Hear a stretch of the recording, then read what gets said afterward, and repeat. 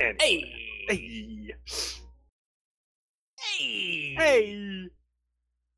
Oh There's my a kid God. outside making the same noise. Hey. Dude, I love this setup. I really do.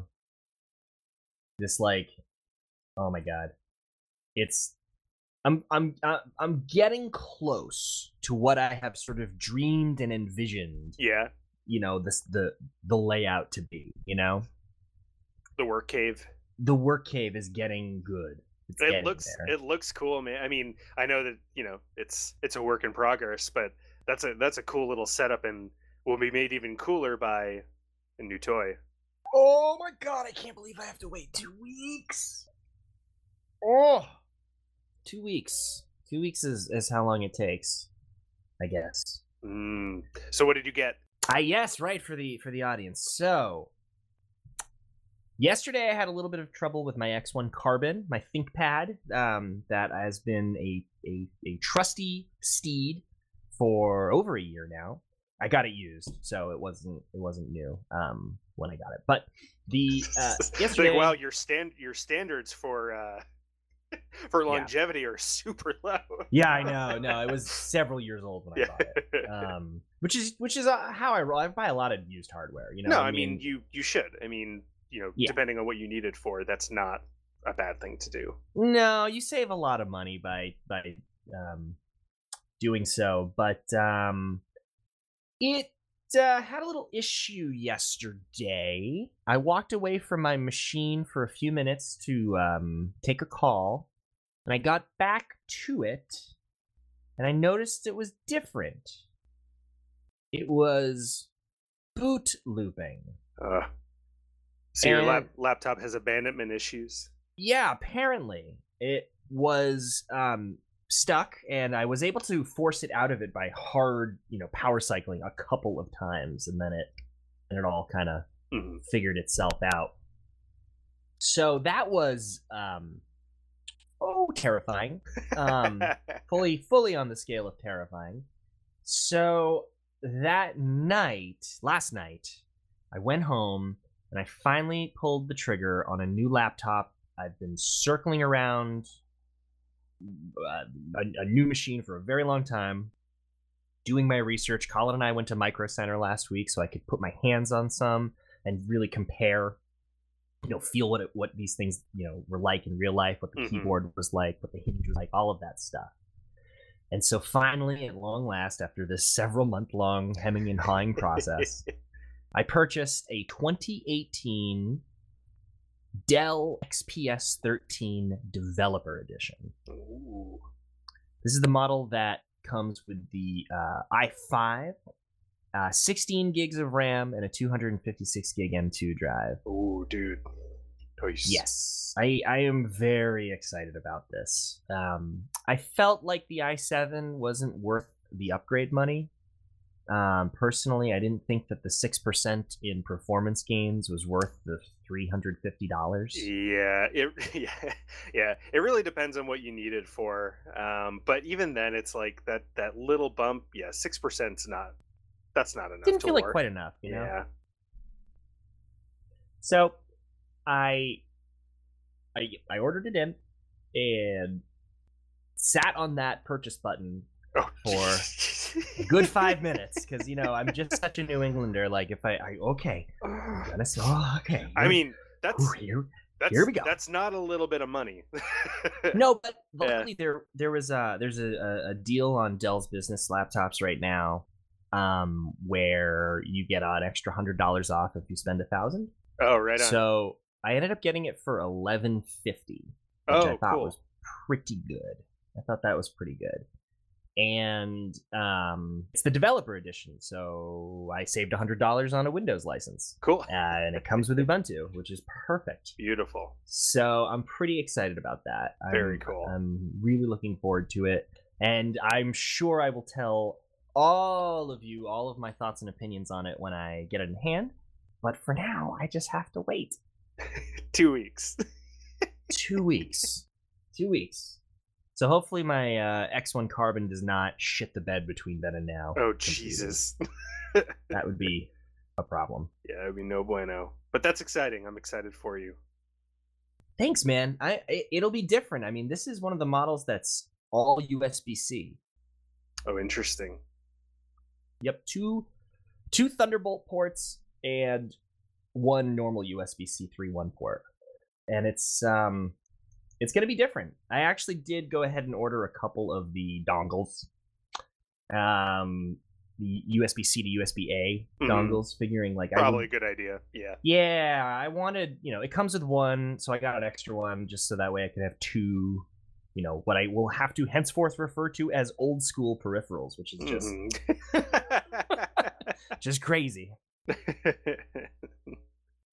Well, cool, man. That's exciting. Yeah, it is. And the dock. I got the dock. Oh, and I also ordered a mechanical keyboard to go with it. Oh, nice. Oh, yeah. Beautiful. Yeah. So it will be the shall we say, the cherry switches on top of my upgrade cake. Very nice. Well done. Well done. I've been saving that one.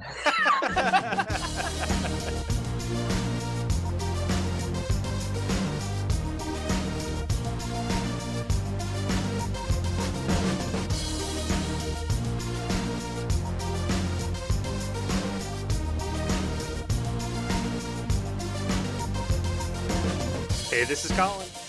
And this is Chris. And like selling an old GPU for more money than you ever thought you were going to get for it, this is Shiny Podcast, following the light and throwing a little shade on the newest and brightest in today's gaming and technology.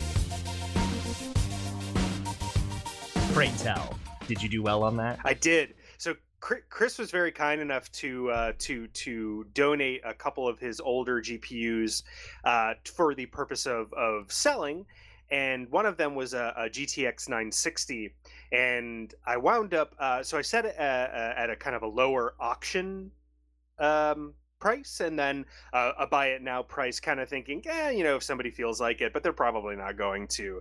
So I set the buy it now for 100, and somebody was definitely willing to do it. I did not think I was going to get that much for that card. To be perfectly honest, that's awesome. Yeah, that's awesome. I guess the GPU shortage is still real. Yes, apparently. And I mean, the other one that you gave me, the HD 7770, hasn't that sold, but a lot of people are watching it. Really? Yeah. I think like 10 people are watching it, and it has like 60 views. So, really? Yeah, I know, right? It's like, dude, that was like old when I bought it. I know, right? So no, I mean, it's I guess that well is still very dry apparently, but we'll see if that one sells. But I was excited about the 960 that'll go into the rainy day technology fund should anything go horribly wrong during the spending embargo that is coming up very soon. Yes. Oh, I'm very glad. That's a perfect place for those dollars. Yes, exactly. Yep. So thank you. No, you're very welcome, man. You've helped me out over the last year, but also all of life. So much. It was the least I could do, and they were just sitting between my speakers, collecting dust, staring at me every single day. So I was like, use me or sell me. Yeah, and I was like, I'm too lazy to do that. I just can't. And, Shit to do. Like a show. Like a podcast. So speaking of computer hardware, this week, among many, many things, but this week does include a big event for computer hardware called Computex, which I would like to cover a little bit more next week because it is still happening. It's happening for the next couple of days. I believe it wraps up on the 9th, but basically it's a big hardware expo that takes place in Taiwan, and it's started yesterday, and goes to the 9th, and some big players are always there, and so usually some big hardware announcements, and this year is no different. My understanding is that they tend to talk about things like a lot of like server grade hardware, right? Yeah, so a little more enterprise than necessarily average consumer, but there's certainly lots of consumer stuff there. Yeah. Especially this first chip that we're talking about from Intel. Yes. So Intel came out swinging and announces their Core i7 8086K Coffee Lake coming in at 5 gigahertz, which is the highest that we've ever seen. I mean, the world has ever seen. Sold, right? I've seen overclocks up to 5 on certain models, but that's out of the gate. Exactly, you're out of the box stock speeds there at 5 gigahertz, which is crazy. I mean, it's a small bump up, but it's enough that no one else has that out there right now, and Intel is obviously wanting to make a big splash because they're feeling pretty competitive these days. That's gorgeous. Yeah, that is just a beautiful. I mean, holy moly! And this is a K too, so ostensibly it is an unlocked processor. Yeah, for sure. So which means that you can overclock it, by the way, guys. Exactly. Yeah. So you can go even higher, provided that you have the right setup and are okay voiding your warranty. Yeah. So not really sure what the retail value will be at this point, but there is a sweepstakes that Intel is running. So anytime they run a sweepstakes on this kind of stuff, they have to list what the approximate value is, and so their retail value is probably somewhere around the 425 mark. Interesting. Yeah. Interesting. That's actually very aggressively priced. It is. I know. I was thinking the same thing. That's actually really not bad, especially when you look at what AMD is pumping out and some of their high performance CPUs are doing right now. That's actually not that bad. So, is this a quad core with hyperthreading? I think it is. I think it is. But it's kind of sparse, actually. I don't want to agree before. Yeah, I actually see it in writing. I can't find that. I don't know how many cores it comes with. Yeah, this one doesn't say. But well, I guess that's a good segue. So along with their announcement of 5 gigahertz CPU, you want cores? You quad core. Shaw. Lunch money. So 2017. Intel has announced that coming up in Q4, they have a 28 core 5 gigahertz CPU. 28 cores. What? 28 cores. That's a lot of cores. What are you going to do with all those cores? I think I'll run 56 threads. Yeah. Right out of the gate. That's what I'll do. Absolutely. So that's crazy. What a jump. Like they are feeling the heat. They must be 28 cores. That's like, there was like last year, them having a 6-core processor was a big fucking deal. You know? Yeah. 28. And this is in addition to their previous announcement about their smaller footprint architecture. I think it was 7 nanometers, right. Which is smaller footprint, things move faster. That this is in addition to that. That'll be a separate CPU, but so this is a 28 core on the current platform. I believe so. Yeah. Yeah. Man, it's just. I mean, we'll see what this can do, but geez, that's nuts. We haven't seen anything like that.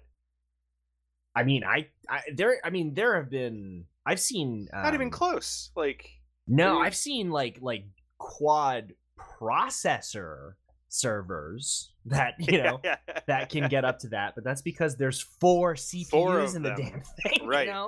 But like to have a single fab that has 28. I'm just blown away by 28 cores on it. It's just unbelievable. Yeah. So if you're in the market for some really beefed up CPU action, you might want to hang tight for the next story here. Are you saying somebody has outdone 28 cores? Not to be outdone by Intel, AMD. They have lit the fire. They've taken things out of the frying pan. things are in the flames. They've got a volcano, and they're going to toss it in there now. So Intel announced this makes me think of like the like razor, like shaving razor evolution. Like, you thought 3 blades is crazy, try 5. Like, oh yes. so AMD is now coming out with a CPU that has 32 cores. Holy crap. Which is just, I don't know what to say. And not only is it 32 cores, which is, well, you can do math, it's 4 more than the other guy. They are planning on having that out for release in Q3, 1 quarter ahead of Intel. Ooh, and long before the holiday season. Take Intel to the burn unit. Oh, damn. That is impressive. God damn, AMD is pulling no punches. Not at all. And nor should they. I mean, they can't rest on their laurels. Like, they really can't afford to. No, like, they truly can't. Yeah, their margins are tight. They have to keep it up if they want to stay afloat. And they're doing a good job. I mean, think of where they were 2012, 2011. I mean, they were on the verge of being bought. Like, they were not in a good place. No, they weren't. And that includes graphics cards, that's processors. I mean, across the board, they were, dead last. Yeah. But they've really kicked things into high gear and really turned things around. So, I'm not sure what this CPU is going to cost. I have to imagine it's going to be pretty expensive, but it might be more competitively cost than its Intel. Well, I can't say peer, because it's got more oomph, more pizzazz. If last year's any indication, when Intel released an 18-core processor for $2,000, AMD priced their 16-core Threadripper at $1,000. Yeah. So they're willing to significantly undercut if they think they've got something that can, compete, or if not directly compete, steal your attention away, steal your dollars away on a sort of horsepower for cent ratio, I'm just imagining Intel's marketing department just like, you've got to be fucking kidding me. I know, right? Like, we worked so hard. God damn it. Good. This is how it should be. I don't want these massive multinational companies to get comfortable ever. I want them to fucking fight for their existence, because and fight for my money. It makes everything better for the rest of us. This is how capitalism is supposed to work. And how. So that's some of the really big news from Computex. Again, I want to cover some more stuff on that next week, but that'll be after the event wraps up, and want to make sure we're getting every last detail so that we're maximizing what's going on over there, because it's pretty cool stuff. As we invest our personal hours of due diligence to fully understand all of the things coming out of the event, we will relay it to you in an easily consumable, less than 1 hour podcast format. You can bet on that. Mostly less than 1 hour. Hopefully less than 1 hour. Hopefully less than 1 hour. We always try to be less than 1 hour.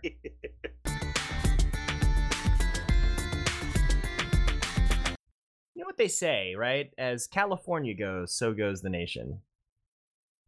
Well, I hope so. I would love it, because this is what you call responsible government. Okay. California, like many other states, has decided that the FCC's recent decree on net neutrality isn't really going to work for them. That doesn't work for me. Remember that California has a larger economy than the United Kingdom. Yeah. A lot of people, and a lot of wealthy people. Yes. And a lot of space and a lot of power in California. Yes. Have you heard of Silicon Valley? Just a little place. Not the show, the place. Just a little wide spot in the road. The Californian Senate passed a net neutrality bill that is rather similar to some of the other net neutrality bills passed by other states in the wake of this decree of the FCC. That means that while the that they call the Assembly, or the equivalent of their House of Representatives, has to vote on it, it's a huge step toward ensuring and enshrining net neutrality as the law of the land in California. Mm-hmm. Mm-hmm. Now, it's such a huge market, however, that this isn't like brave little Vermont saying, you know what, fuck you, Comcast. Not really the same scale. California commands such a ridiculous amount of cash flow. Yeah, they have some weight to throw around. Quite a bit. So, as we discussed, God, it's got to be half a dozen or more episodes ago, it is possible that the salvation for all of us in this net neutrality disaster may very well be that the states just pick up the slack that the federal government is incapable of towing. Man, I hope so. Me too. We shall see, but this is the best and clearest indication yet that that's the way things are going. Time will tell. With bated breath, we will watch. Speaking of the FCC, just a quick little detail that really shouldn't cause too much alarm. I can't fathom why anybody would be upset about this. Yeah, just a little thorn in my gums. Just pulling on the old chain, buddy. Just tickling your ears. I don't think that's a phrase. Well, I don't think thorn in your gums is either, but we must not get out much. We're bad at euphemisms. Through a Freedom of Information Act release, it has come out that perhaps you'll recall when the FCC was trying to make up its mind on net neutrality, they had available a part of their site you could go to give your opinion. And I did. And I did too. And then they claimed that they were under one of the larger DDoS attacks in their history, and their site was brought to its knees as a result of that. We were attacked! We're attacked! We're being hacked! We're being hacked! By popular public opinion. By an 80% consensus. However, at that time, a lot of people pointed out that that really seems kind of fishy. It doesn't, your outage doesn't really demonstrate many of the telltale signs that a DDoS attack typically has. Well, through a Freedom of Information Act request, it turns out that it was a lie. Internal emails between executives at the FCC show that they completely fabricated the entire thing. Yes, their site was under high amount of traffic. No, it was not a coordinated, distributed denial of service attack. And what's worse is they are completely aware of the fact that the reporters and general population who are reading these statements by the FCC, who are listening to the information provided by the regulatory body that is supposed to protect consumers in matters relating to communications, they knew that people would not understand what they were talking about and deliberately went out of their way to exploit that misunderstanding. Unbelievable. Well, believable, but... This is the universe we live in now. Yes. It's just disgusting, number one. It is beyond unacceptable for a government body to do this. And, I mean, do we have a different word for when a national of a particular country works with a body, perhaps a foreign body, that actively seeks to hurt and diminish the quality of life of the people of that country. There's a word. Yes, it begins with a T. Begins with a T. It's something, a T something. Just a little light treason. Just a little bit of light. It's like, I don't care that this is going with a private corporation's interests. Like, if corporations are people and corporations are beholden to no nation, then I can think of no other descriptor for the way that Ajit Pai and his FCC administration is acting other than treason. So if you are livid about this, as we are, and I feel like we throw this disclaimer out every single time we ever talk about the FCC, because unfortunately a lot of our technology is so wrapped up in politics right now. But if this bothers you, if it bothers you that a major government organization just straight up lied to you about something as important as your access to the internet, or rather this affects your access to the internet as a utility, November is coming and it's important to go vote. And that's all I'll say. I kind of don't give a fuck anymore. There's I know exactly I'm getting there, one party that is pushing this bullshit, and exactly one party that is not. And I am a registered independent. But for fuck's sake, a spade is a spade. No, and it's those true. guys are traitors. What's the word? In the state that I live in, it's my voting status is like unincorporated. I don't know. There's another word for it, but no, I agree. It's treason. It's I mean, they need to be in jail. Plain and simple. But unfortunately, for the time being, no one is willing to prosecute them.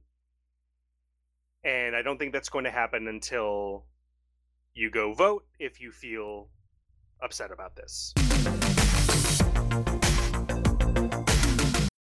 Slightly happier news. The WWDC, the Worldwide Developers Conference, the event every year where Apple shows off the latest and greatest of their ecosystem, has come and gone once again. Yes, sir. And I think there are quite a few mixed feelings about WWDC this time around. Although I haven't really paid much attention to it, at least not as much attention to it in the past, I feel like mixed feelings are actually kind of a normal thing for Apple's WWDC. They are these days. Yeah, but maybe not for all the reasons that people might expect, but you know, we'll definitely be getting into that. So some of the things that they really focused on. So some updates to their iOS 12. Some things that are very similar to other products out there, but I'm trying to think of something specific to kind of mention here. Well, I think one of the big stories Apple was sort of caught in the midst of the last year was their operating system downgrading performance of their iOS devices. Oh yes, as and the battery issues. Yeah, that's right. To the point where they were even giving a very cheap battery upgrade out for iPhone 6 users. Yeah. Because it was a problem. iOS 12 is pretty specifically meant to counteract that, claiming a huge increase in performance for older devices. This seems to be a real stability and performance-focused release. Perhaps with that in mind, it would sort of shine some light as to why there were so few other features announced. Yeah, so I mean, some of the things include just for kind of making sure we're listing them. Things like digital health, which is similar to Android P's digital well-being. Basically making sure that, or if you want to make sure that you are not totally glued to your phone, if you want to, that is for that. Some Siri, something called Siri shortcuts for Siri, That which does look cool. Actually, yeah, looks like a way of sort of building, I guess, what really you would call work kind of workflow Amazon Echo streamline. skills. Yeah, Yes, yeah, for sure. No, and to be clear, there's some things because I actually watched the keynote. I went and watched it. Uh, and there were some things that I did find interesting. So I don't want to make it seem like I hated everything about this keynote, but there are definitely some issues that I think the broader community might share. But and it feels like a lot of it has to do with the tone. yeah. And sorry, I just want to get through this just list of the stuff, just the Sure. things. Oh yeah. So one of the other things was the Animoji development, now called Memoji. That basically you can create an avatar of yourself and have that active as an Animoji, which Furries rejoice. I found super unsettling. I mean, I was sitting there watching the keynote, just like,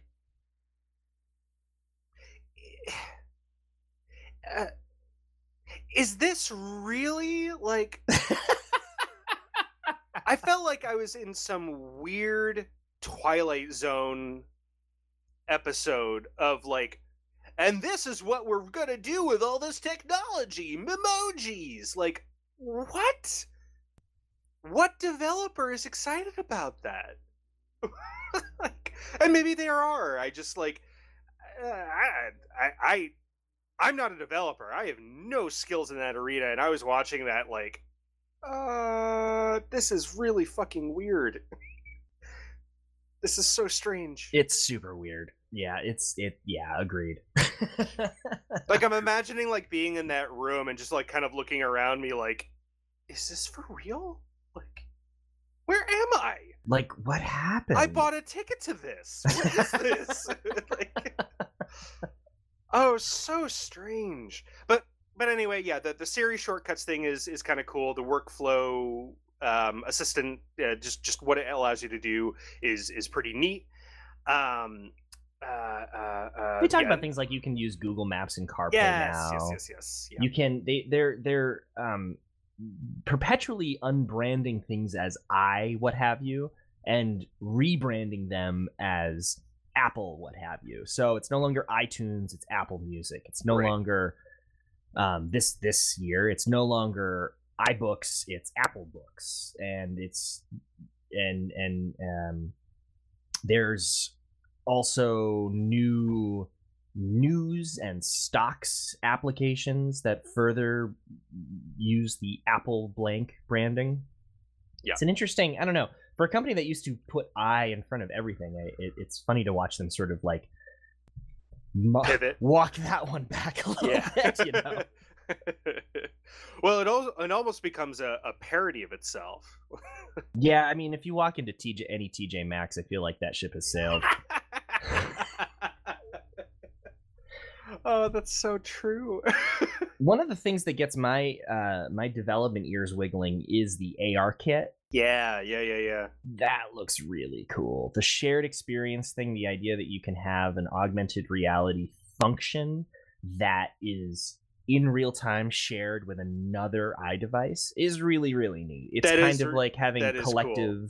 Like it, everybody suddenly has the ability to share across the planet these, augmented reality experiences. Few and far between, though those experiences are still in 2018. It's cool to see the foundation and the building blocks getting better. Yeah, and that technology is neat, and I can see some really cool applications for it. I was and some of that stuff that they talked about was really cool. The part that I just as a huge Lego fan, like growing up building Legos and still collecting them and still building them. So one of the augmented reality things that they showed was like two people being able to interact on their device with a Lego set, and it had like missions and games, and you could do them together. I like it. I don't. It broke my heart a little bit, like my childhood heart of like, well, wait a minute, why don't you build that other? Why don't you do all that stuff with like real Legos? Like, why don't I don't know. It was a virtual interaction with a Lego set that you built but then never touched again. Like that, I don't know.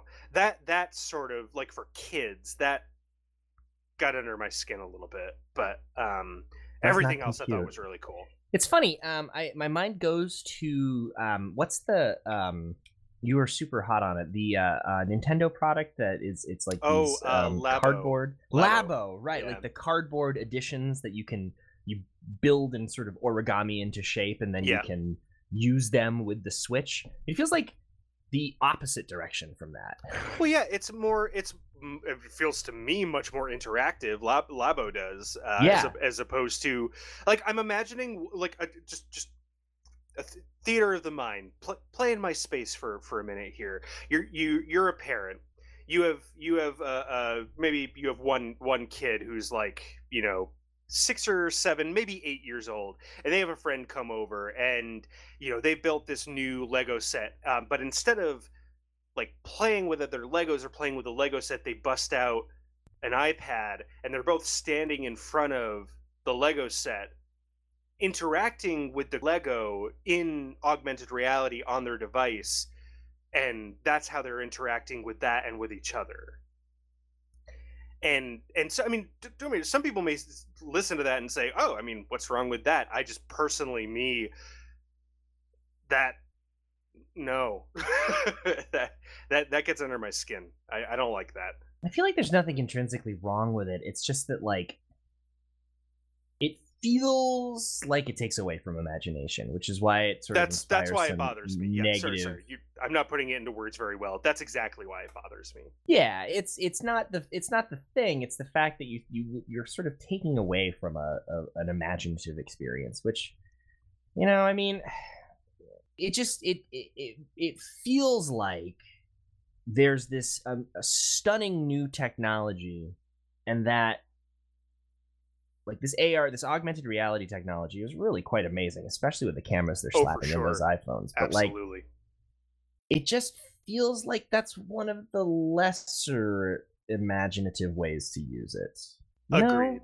No, and agreed. It's like there's so much more, and especially from this presentation, which it made me feel like the days before the App Store was a thing. Mm-hmm. When Apple was more of a software company. Sure. Because a lot of this was about the software features that they're building in. Not a lot. Yeah. No hardware. No, by the way, guys, hardware. If you were hoping for a new MacBook Pro or a new iPhone or iPad or a Mac Pro especially, no.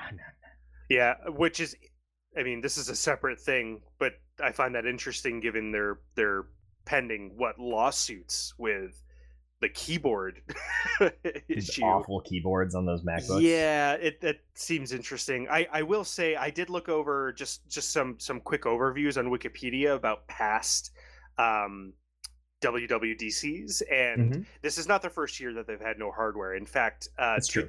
2014, 15, and 17, I think there was no new hardware. That is true. But it's still, especially in the light of what I just said, with the keyboard issues, and it's just kind of interesting in general that they seem to be much more software focused. Of course, just got to point out that Steve Jobs died in the end of 2011. Oh, fair enough. Yeah. And prior to that, it was unheard of. Right. Interesting. It's a good segue into the new Mac OS. Too. Yeah. Mm-hmm. So Mac OS Mojave. Mac OS Mojave. So they're doubling down on dark mode, which is I always like to see. They've left the mountains. They're into the desert. Oh, what an doubling analogy. Down on dark mode. They are moving the update feature out of the App Store back into the Apple menu. And okay, what else? Yeah. Oh yeah. They're dropping fucking OpenGL support. Yes. That's insane. Yes, which I That's think, insane. I mean, that, Not that they ever supported it very well in the first place. no, but to come out straight up and say, no, we're not supporting that anymore, I think that actually really starts to set the tone for this conference. That so many developers, I feel like, really rely on that open source, just general open sourceness. I'm so sorry, I'm not a developer, but I feel like that really sets the tone for how Apple is treating developers that they want to work for them and work on their platforms. I mean, from the development perspective, I mean, there's always some secret sauce, right? When you're making something, sure, you've got something that you might choose to hold back, not open, whatever it is to sort of like perpetuate your business model and thusly your existence. But there's no question that it's vastly easier and vastly more pleasurable if you're allowed to use the code that has been battle tested and known to work by thousands, if not millions of people in your applications so that you can have a fine product at the end of it. There's a lot of creativity that is inspired by the fact that you can simply take different blocks and put them together and yield a different result and see what that brings you. I am not going to pretend that OpenGL was the prettiest of APIs. And I am not going to pretend that it is pleasant to work with. I mean, that's just no. But it was the open standard. Exactly. It sets a tone, and it also, it also sets the tone for some reason that Apple does not want to support Vulkan either. No, they don't. They have Metal, which did come, if I'm not mistaken, and somebody correct me if I'm wrong, but I think I'm right. I believe Metal came from Mantle. I believe there is some either shared lineage or it was inspired by, and if you remember, Mantle was AMD's a big competitor to OpenGL and DirectX, right? It's the thing that eventually evolved to become Vulkan. Got it. Eventually. So at some point that sort of split and Apple kind of ran with it. And now, of course, it's wholly different and not, it's not the same thing. But it's just all, I'm just saying this to show, like, it was all there, man. It was all there. I mean, I don't understand. Apple could have said, okay, we're going to do Metal. Or they could have said, how about we let everybody else work really hard on it and just sort of enjoy the fruits of that? I don't know.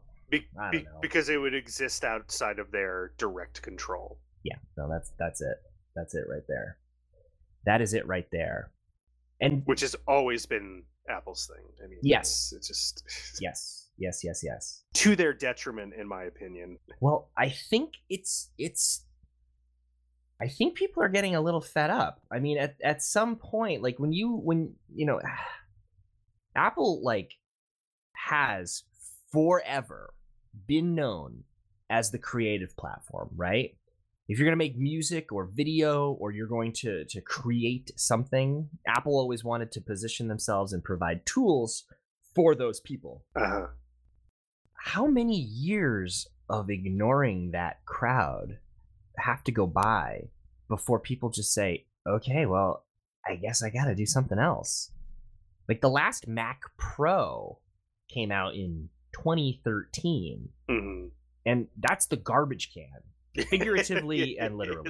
Like it's a piece of shit, and it's a completely proprietary format and hardware design, and like, I mean, it's an incredibly limited device that nobody liked and very few people purchased. Right. And prior to that, it had been, I don't know, half a decade or more since the previous Mac Pro. People are dying for a fucking Macintosh that they can just put a card into and take out eventually, that they can upgrade over time. But that's just not what they're doing anymore. Not gonna get it. Yeah.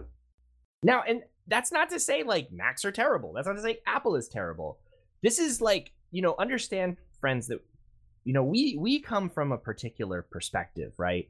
We come from a perspective that sort of, I don't want to speak for you, but I think it holds that like we want to see the power end up in the hands of the user. We want you to make your choices. And with that in mind, you're certainly free, by all means, buy an Apple device. Little secret, about a third of our listeners right now are listening to this on an iPhone. And guess what? That's fine. That's cool. I mean, I don't care at all. I'm not a purist. I don't really care what devices you use or want to listen on or operate on or do whatever it is that you do with your technology. I don't care if you want to do it on an Apple product. I think Chris and I are on the same page. I think we come from that camp of folks that we're not purists, but I want to tinker.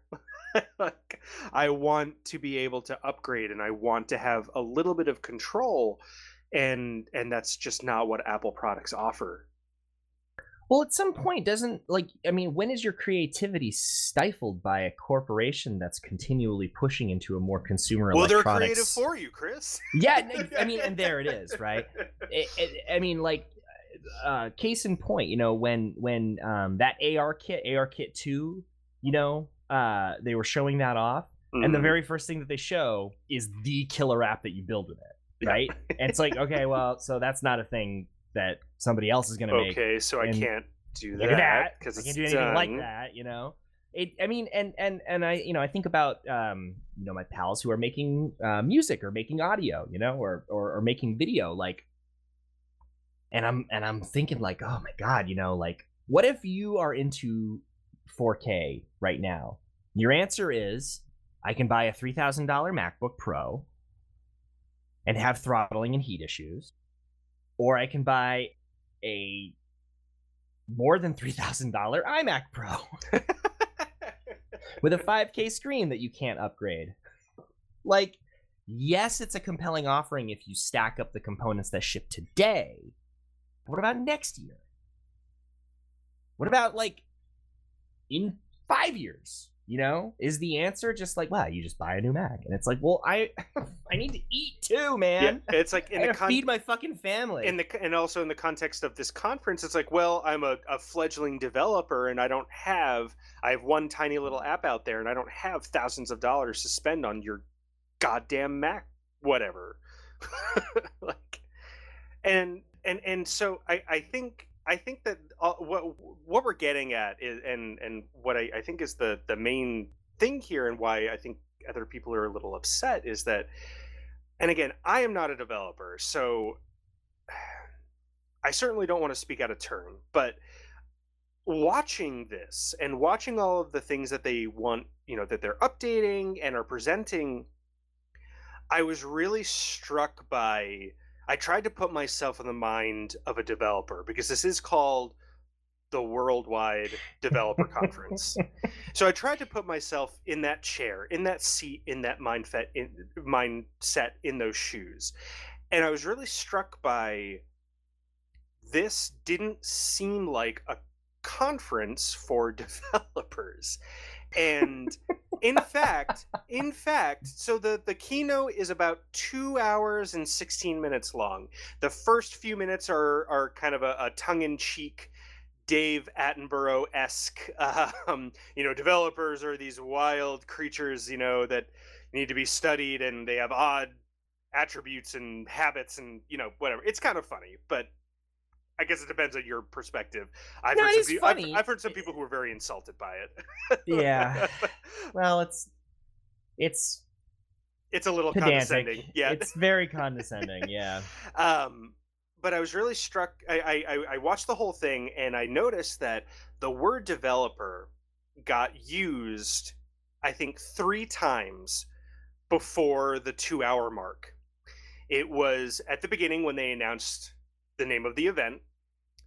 it was when they talked about dark mode, and saying, "Oh, your developer, your code looks really great in dark mode." And then I didn't really hear it again until about the 2 hour mark, where then they started to talk about, here are the things that you can do with the UI kit, kind of some cross functionality between Mac OS and iOS and that sort of thing. And man, that's like, for the worldwide developer conference to just to hear the word developer that few times, I think says a lot about what Apple's focus is here. And I don't think it's on the developer, despite the name of this event and what they say their focus is on. And I don't think it's the developer. No, I think you're right. And I think that is okay, in the sense that, like, they are allowed to do whatever they want with their product line and ecosystem, and if that's the direction they want to go, that's just fine.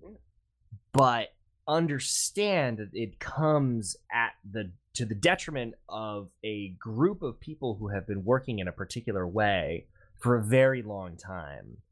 And it feels like a bait and switch. It just feels like this, Apple is running away in this particular direction, and they're just leaving behind all of these people whose blood, sweat, and tears have gone into making sure that they are the richest company in the world. Yep. So it feels a little disingenuous, shall we say. Yeah, I would agree. And again, that's not to say that if you got work to do and you do it on a Mac and that works for you, and you're real awesome, excited dude. about Memojis, then that's great. You do you. And I honestly mean that. I'm not saying that. I there's a little bit of sarcasm, but genuinely, if that's what ticks your boxes, cool. Like that's great. There are tons of things that tick my boxes that I think people would be like, that's stupid. But I couldn't help but feel bad for someone who's been writing in Swift for years, and to go and, like, they're excited, they get a ticket to this conference, sit in that chair and watch this, and I would feel a little heartbroken, to be honest. I just would feel like I don't have any future doing this shit. Yeah, no, exactly. It's like, okay. And unless there's another thing that you wanted to mention, I think that's actually a pretty good segue into the other big news from this week. I have one other bow to put on it. If cool. you somewhere toward the end of the conference, it was asked on stage. They said, "So, are iOS and macOS merging?" Yes. And they put a big thing up on the screen. Nope. Right before they debuted what is called UIKit, which is a cross-platform application development paradigm where you can write once and send to use on both iOS and macOS devices. So I think perhaps we all missed the asterisk at the end of that big nope up on screen. It says nope. It didn't just say no. It the no landed and there was dust underneath it. Right. I'm gonna see if that's true in 2020. Yeah. Because I kind of don't think it will be.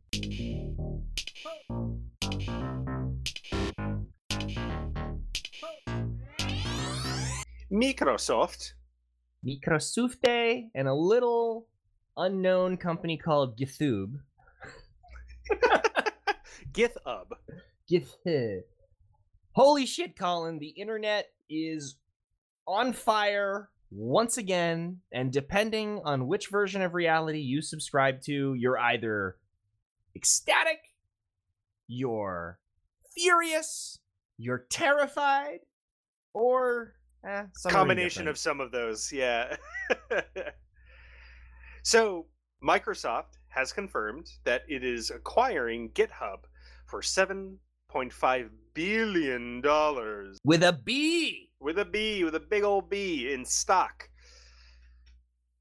So if you are if you don't know, which I imagine some of our listeners don't, so GitHub is a big giant repository for all of the code that people write in order to create applications, apps. That's right.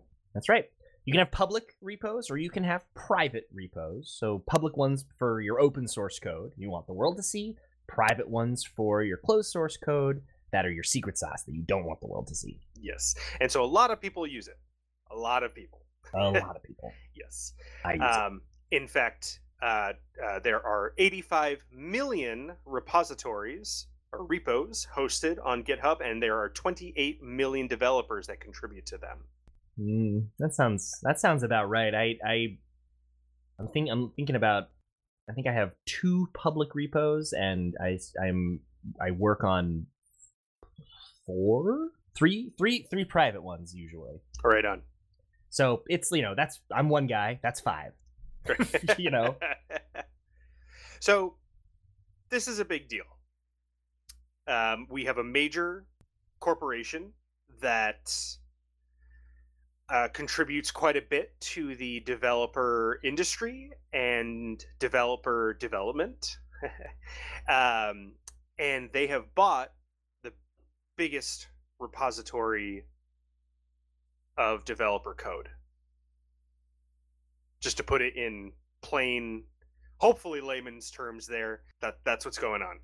That's a pretty I'd say that's a good top level of what this is. Yeah.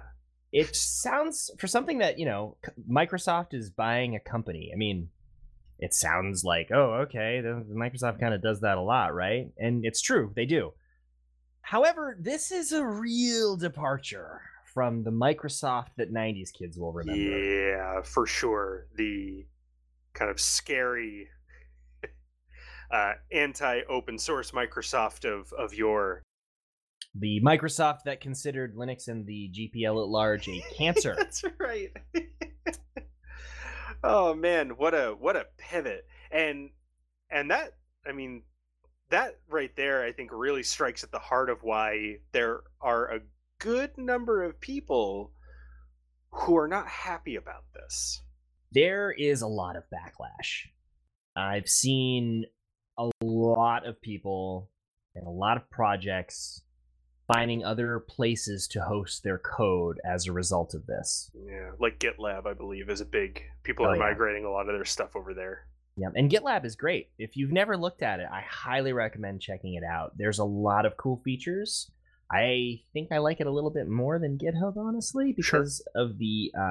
they give you on their free tier. So you can host it yourself, unlike GitHub. But you can also have a free account on their site, and they give you a whole bunch of free continuous integration and like testing hours on their engine that they've developed, which is really pretty cool, actually. That's like, as somebody who's sat around waiting for code to be deployed to the master site after having worked on the project weeks previous, it's a pretty cool thing. Right on. It's a pretty cool thing. But I mean, GitHub is just the de facto, It's like the Facebook for developers, for lack of a better term. It's a social network. It's a way to browse code, a way to work on code, merge code, handle pull requests, that whole thing. You know what I mean when I say pull requests? I don't. It's a funny backwards term for a thing that just means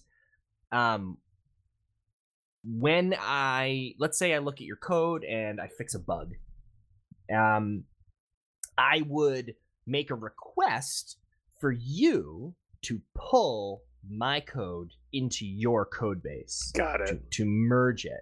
So a pull request is not a communal masturbation inquiry. It is just the process by which you alert the developer that you have code that you'd like to merge into their project. Gotcha. Yeah. And GitHub makes stuff like that really easy. They just have a nice graphical user interface on top of that. Yeah, and with all that being, well, a lot of it being open source, I imagine lots of requests like that, and just facilitating that in a really great way. Of course, it's worth mentioning at this juncture that GitHub itself is not open source. No, it is a privately owned company. It is a privately owned company, and it is a privately held code base. Yes. The code that powers GitHub itself is not available for the public. That's which a interesting. lot of people kind of forget when they're getting on their, putting on their open source crusader hats. I don't fully understand it, honestly, because I mean, it's always been an irony of the platform that, the largest source of open source code was itself closed source. Yes, an irony that I think is lost on a lot of people. Yeah, I don't think that was even. Yeah, I think most people don't understand that, because Git itself, by the way, Git, if you're not familiar, is version control software. So it lets developers manage the changes that they make to their code. Like, as you can imagine, when you're talking about, thousands or hundreds of thousands, maybe millions of lines of code, perpetual control S just doesn't work anymore. Yeah. And you need to be able to have, branches and versions and try things. And Git is the tool that does all of that. Another little known fact, it was Linus Torvalds' other big project. The reaction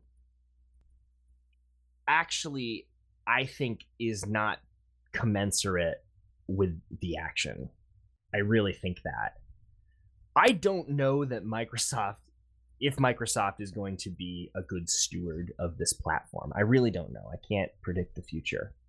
I am really aware and cautious of the Microsoft of old, the old embrace, extend, extinguish philosophy. Very familiar with that and very weary of it.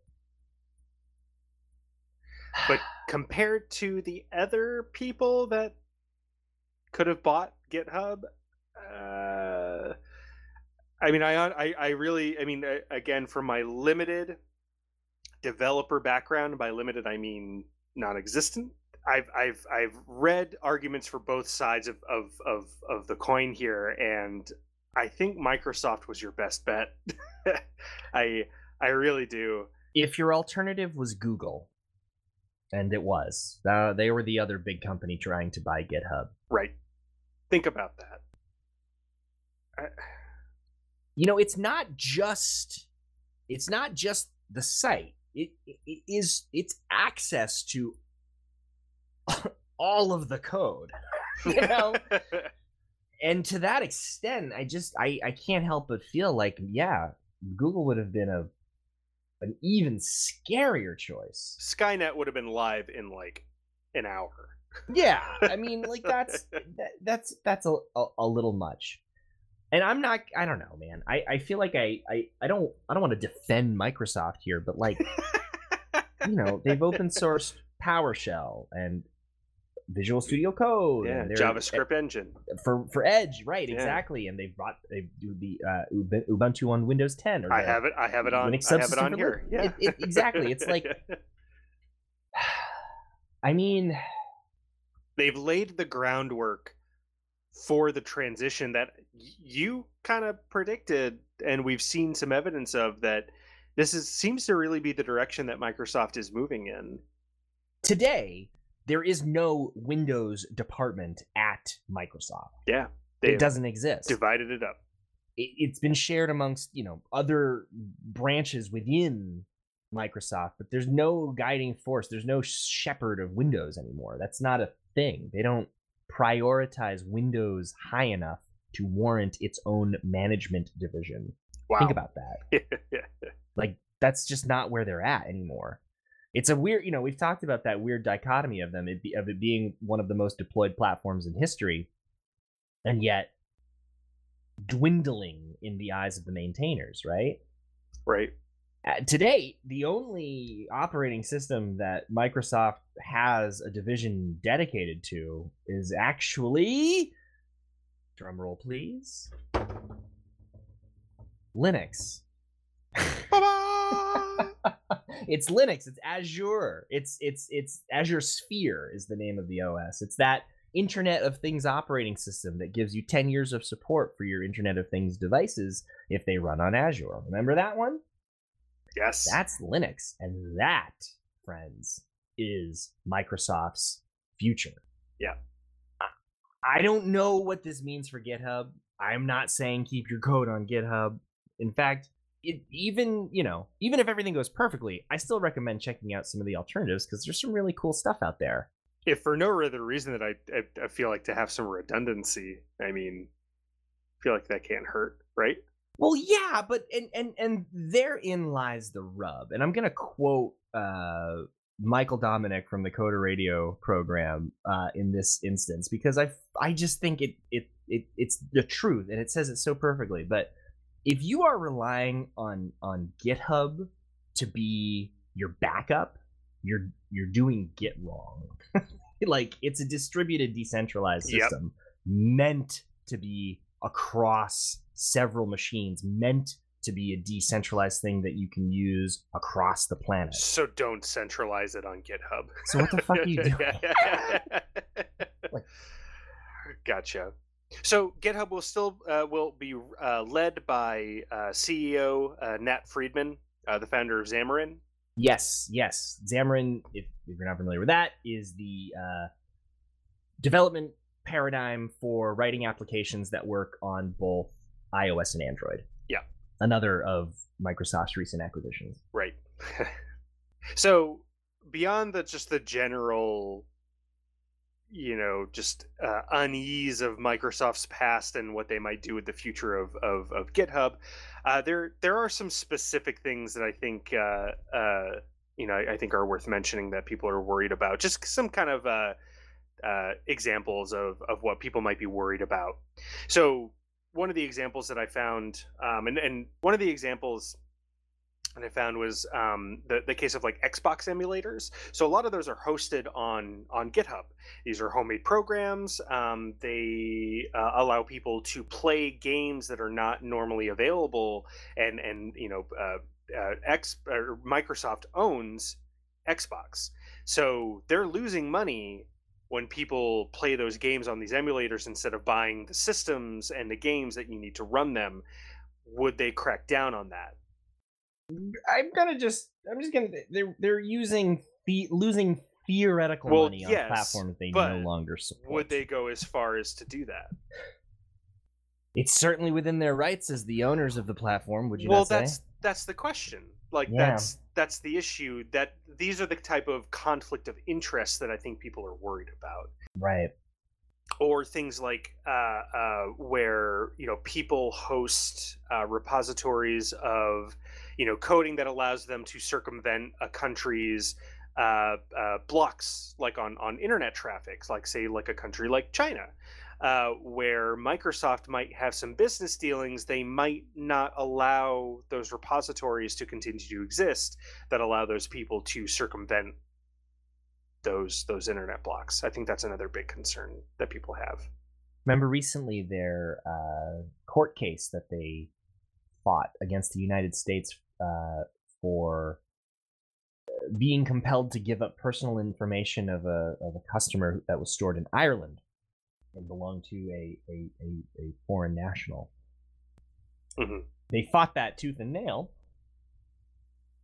until the law was changed. And once the law changed, and ostensibly their legal department said, "Okay, that's that. Yeah, the law says we got to do it," they completely complied. Yeah. So that's a fair concern. That's a fair concern. Yeah. So I felt like it was just worth mentioning that there are some potential conflicts of interest, and I think also quoting Michael Dominic, is that him and his co-host Chris Fisher. Thank you, Chris Fisher, on the Coder Radio podcast. I just radio podcast. I am Will Shatner. Thank you for listening. No, I just started listening to this podcast, which is why I'm like, Chris, fill in the blanks. They made a joke about developers pretty much having their resume of work hosted on GitHub, Microsoft just kind of reaching out and saying, "Hey, like we like your stuff. You should come work for us." I know, right? Talk about having the best candidate pool on the planet, you know? Yeah. So just some big conflicts of interest that I think people are really worried about, and I can share sympathy with that. However, I think you had a host of devils vying for control of this company. And GitHub was going to sell. Like, they were not Yes. sustainable. To be clear, they made money, but yes. they were not sustainable. They were very close to not having much money anymore. Right. And their options were have another become an IPO, do another round of venture capitalism funding, VC funding, or sell. And there are lots of risks that come along with the first two, the IPO and VC funding. And I think the risks of those two far outweighed the potential drawbacks of selling to Microsoft. And again, the devil or know a little bit better than the devils you don't, which was Google and Amazon. I think we have to wait and see. I think that this deal is going to take the better part of 2018 to actually shake out. It could be undone at this point. Like, I mean, I don't think it will be, but like, things can happen. And I don't know that we're going to really have an idea as to what's going on until sometime next year. Sometime in 2019, we'll start to see like, okay, what does GitHub look like now? What are the Microsoft influences now? Right around the time that Mojave will be actually open to everybody else. Oh, damn. I had to throw that in there. Oh, damn. But let's try to cool it on the outrage, friends. Let's try to take a deep breath, and just see what happens. I used an open source code editor every single day. It's called Visual Studio Code. And you know what? It's great. It's great. And I couldn't get my work done without it. So, and guess what? I use it on Linux every single day. Damn, son. Like, and you know what? That's it. Nobody cares. We're all going to live. Everything's fine. So, let's just let things happen and see. And if you are concerned about this, then I would recommend learning how to be less reliant on centralized web services, because it's totally possible. In fact, these tools were designed that way in the first place. And, maybe it's true. Maybe Microsoft's a different company now. Maybe, maybe things are better. They might have the best of intentions and still screw it up. And still screw it up. Yeah, they could completely honor the open source roots. Fuck, they might even open source GitHub, which actually they should do if they want to. If they want to keep developers on their side, they really should do that. But they could do that and still ruin the platform, not because they didn't want to do it well, but because they might be incompetent. I mean, that is entirely possible. Entirely possible, but we won't know for probably another year, to be honest. And in the meanwhile, we got code to write. So let's get at it. And get excited for E3. That's right! Because if nothing else, even if your code hosting repository of choice goes away, somebody is making awesome code for video games. That's right, and we get to play it. Yes. So E3 is this weekend. Unfortunately, our coverage of it will be about a week later, but means you'll benefit from the fermented insight. The mulling. Right? That's right. We'll mull it over. You guys should see the conversations Colin and I have over, texts that don't make it into the show. Sometimes I wish we could just publish that because, we're constantly going at it about stuff when the microphone's off too. Absolutely. Yeah, a lot of stuff happens out off the air here, as it were. Colin and I are friends. We talk. We talk. We talk. We talk. Coffee talk. So E3 this weekend, we'll have a lot to talk about. I am most excited for hopefully an announcement on CD Projekt Red's Cyberpunk 2077, and then They did trademark it. yes, exactly. And then, of course, Bethesda's Fallout 76. Despite my apprehension and my extremely cautious optimism, I am still excited. I am planning on watching their presentation. They also, I've glossed over this every time, like the past couple weeks we've like talked about video gaming.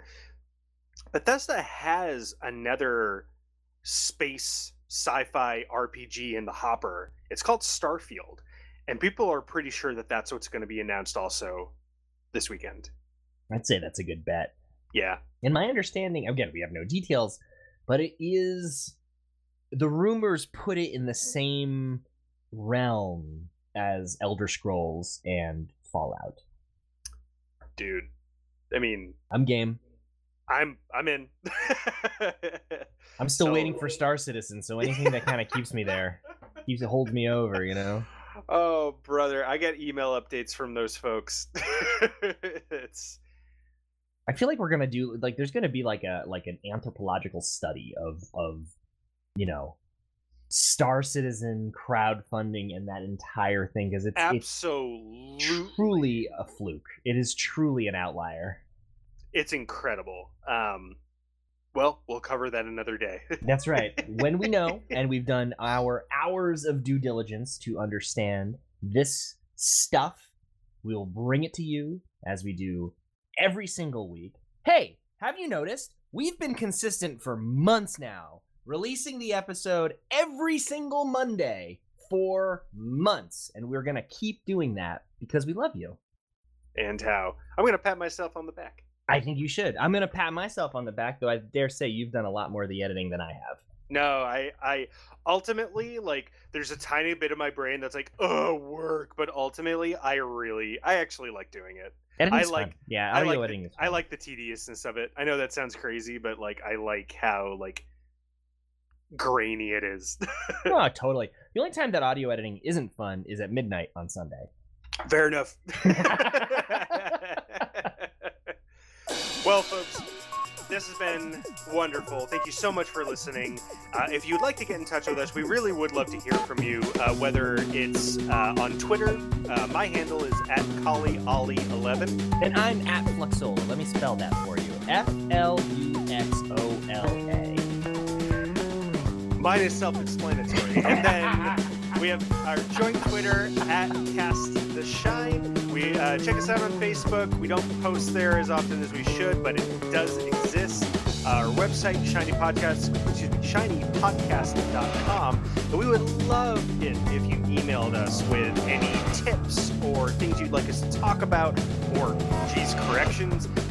hello@shinypodcast.com. We are always so excited to be with you every single week, and I want you to know that last night I thought about you guys right before I fell asleep, and it made me warm and fuzzy. I had good dreams.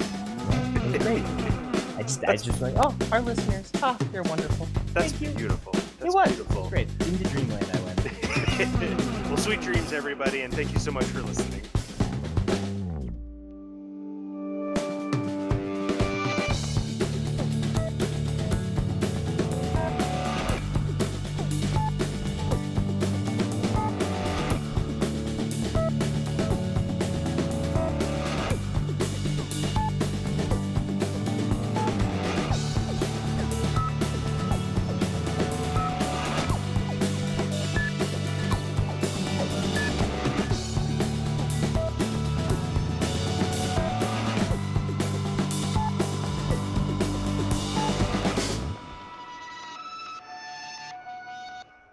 It's an eGPU future, dude. I really think so. Oh, damn it! That was one of the other cool things that I heard, heard when I was listening to the WWDC, was that they are adding support for eGPUs. Oh, well, good for them. I'm just saying.